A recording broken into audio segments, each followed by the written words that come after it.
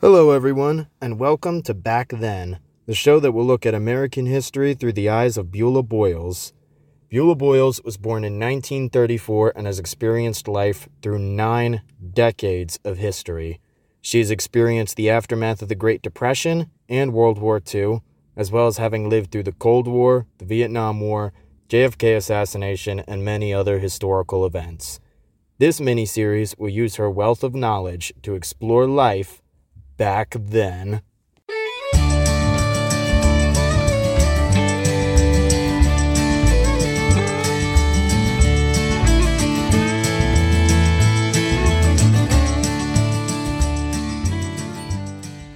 I'm Dawson Shahan, and today we're interviewing Beulah Boyles about the aftermath of the Great Depression. So, Beulah, according to the Library of Congress, the Great Depression began in 1929 and ended in 1941. Obviously, you were only a little child during that time, so you probably don't remember what the economy was like.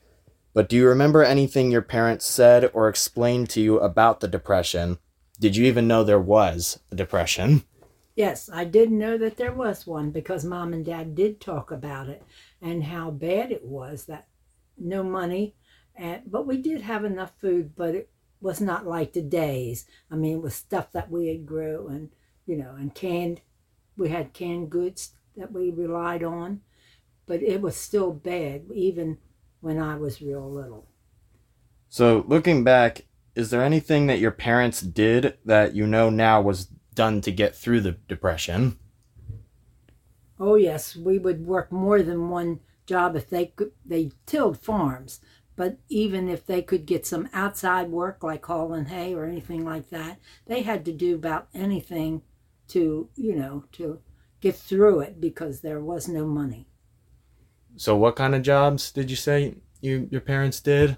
Oh, they could help other farmers. They did farm, but they could help other farmers, get up hay or cultivate or whatever work they could get to get enough money to live on because the times were so bad. And you said you used to grow a lot of your food? Oh, yes, because we was tenants and lived on the farm, my father was. And so therefore that helped because we could get some of the food that we grew and can it. So that would help out too for them with the Depression.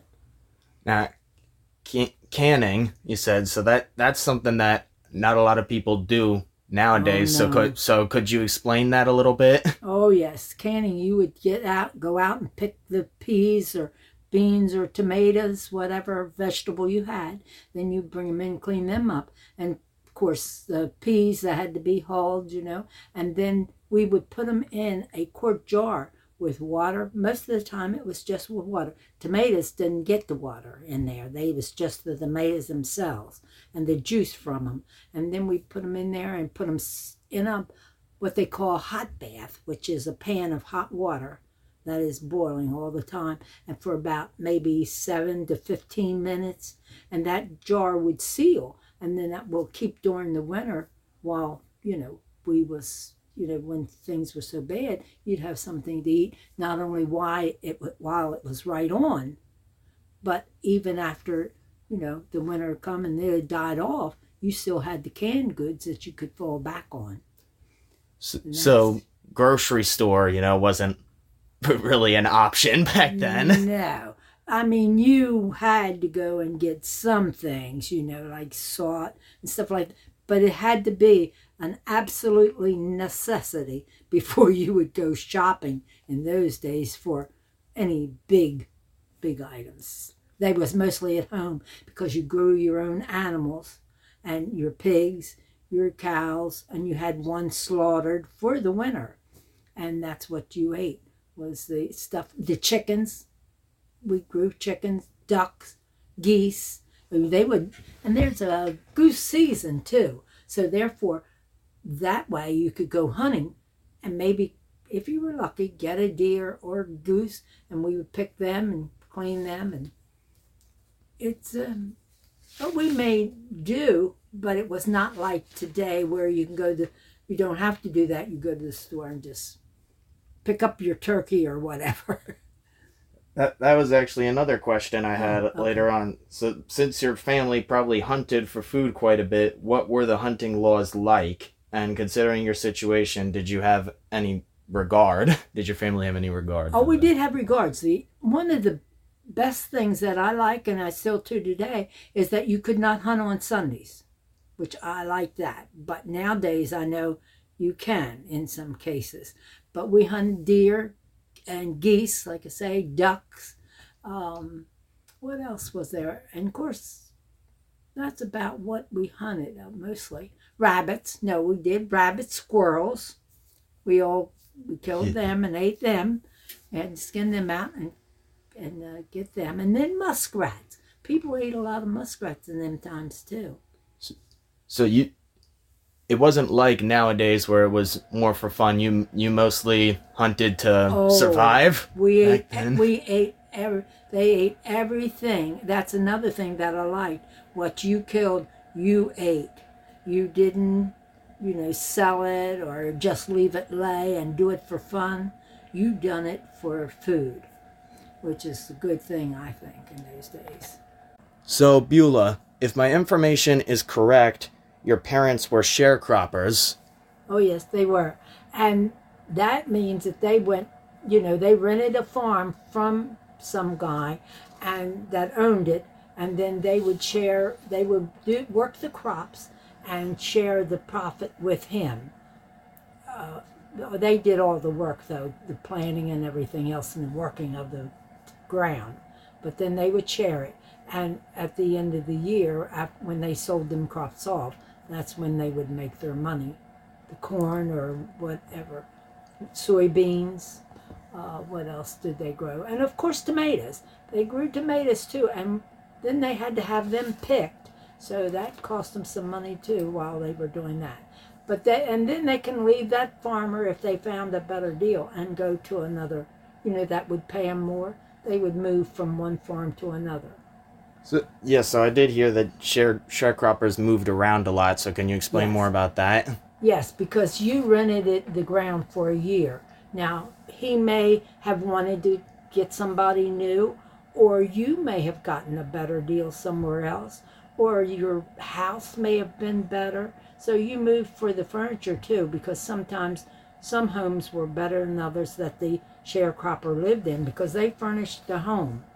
And now you had to buy utilities, which wasn't that much because we burnt wood and we had the lamps. We did not have electric, or we did not have to pay for heat. We just had to pay for the oil for the lamps. But So you did not grow up with any electric or heat. no, no. And it was amazing when we got our first radio. We got a house with electric in it and got our first radio. And we'd gather around every night to listen to the Lone Ranger and Tonto as a family. And it was a lot of family time because that's what really basically we had was family. Wow, that's awesome. Sounds like it really brought you guys together. Oh, it was. That's the reason I think to this day, I do think that's why we are so close. And I look at families now, and they are not that close. They have brothers and sisters, a lot of them, that they don't have anything to do with, or they're not really close, like the old time family is what I call them. Yeah, Right. yeah. And I guess that moving around brought you guys together Oh as yes. well. Well, oh, yes, because the whole family moved together. I mean, because the children had to work too in the fields, pick tomatoes, cut corn, and put it in shocks. They call them shocks, and then you had to husk that corn out before you could sell it. There was no equipment for a sharecropper too much. We did have a cultivator that would cultivate the corn, and then we did that with horses, not with a tractor. So, yeah. So how much time out of your day did that take doing all those chores? Oh, that was our day, other than when we went to school. That was our day. And we even had sometimes milk the cows in the morning before we went to school. Then hurry up, get ready, and go to school, and come home and do the same thing that evening. That was one of the big chores. Corn was husking that corn and cutting that corn was mostly done on weekends when we had time off. That's when you would do that. Of course, in the summertime is when you picked the tomatoes. We were off school, so therefore we had a lot of time and we did a lot of picking tomatoes. Yeah. So, according to the National Museum of American History, unemployment stayed above 15% throughout the 1930s. Do you know if this unemployment affected your family in any way, or did you know anyone who was affected by it? Well, a lot of them lost their jobs and had to live on, whatever they could get. But the farmer, he was better in that because he had some food there that he had grown and all, and he did not work out. If the fellow worked out of the house at any kind of occupation, that's who I think it hit the hardest, because they would lose their job.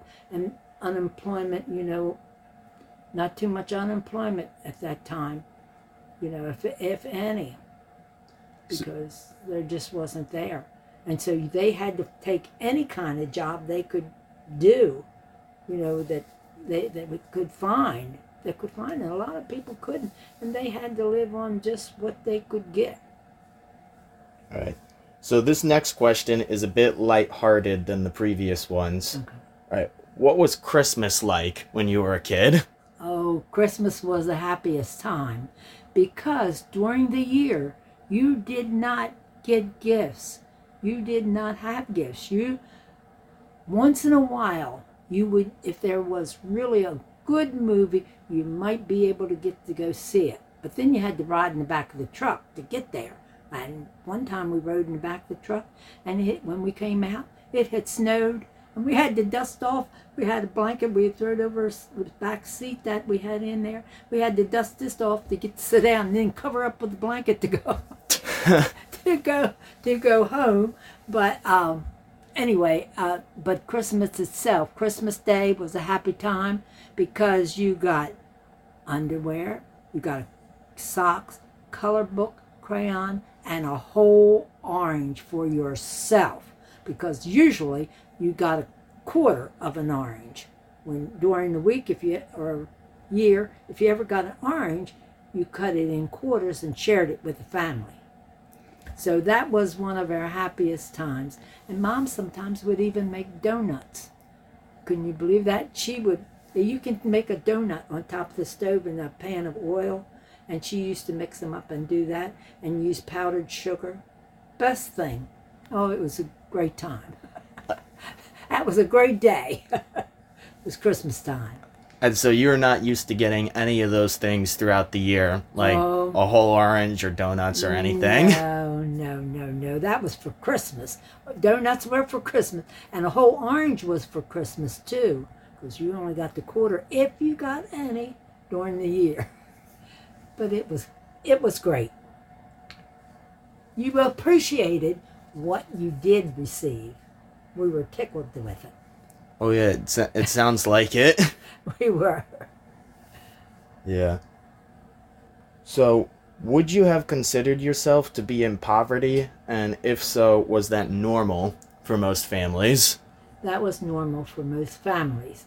And you really didn't even realize as a child that you were in poverty, because you had enough to eat, and you had heat, and you had a home, and you went to school. Yes, you did not have a lot of things that maybe other children had, but it didn't bother you, and it never really, there was no conflict between, well, my dress is better than yours, or my dress is prettier than yours, because sometimes Mom we would buy feed for the cows, and they used to have it in material, and Mom would, after that feed bag was empty, we would wash them, and she would cut out patterns and sew us dresses. They would look as good, and we were tickled to death with those dresses because they were new to us. Nobody else had worn them, and you got a lot of hand-me-downs, but that was appreciated too.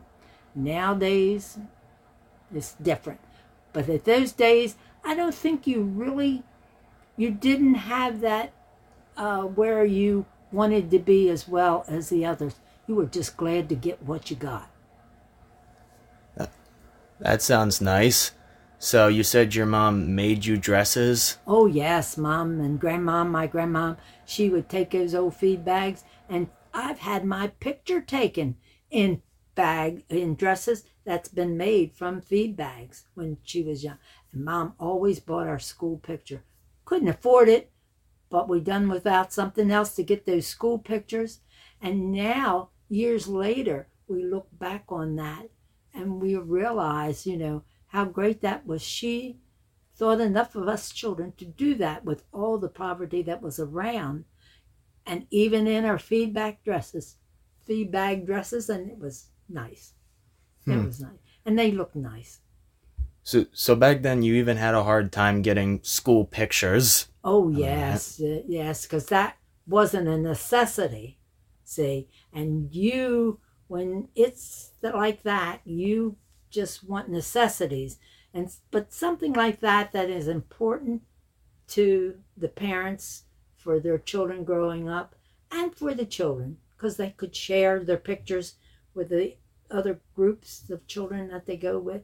And that was a big deal. It might have been a little picture, but they could go and share them and get pictures of their friends. So that was not a necessity. Well, that sounds awesome. All right, thank you so much, Beulah. I cannot wait for our next episode, which will focus on life before modern-day technology. Make sure to check that out, guys, and thank you so much for listening.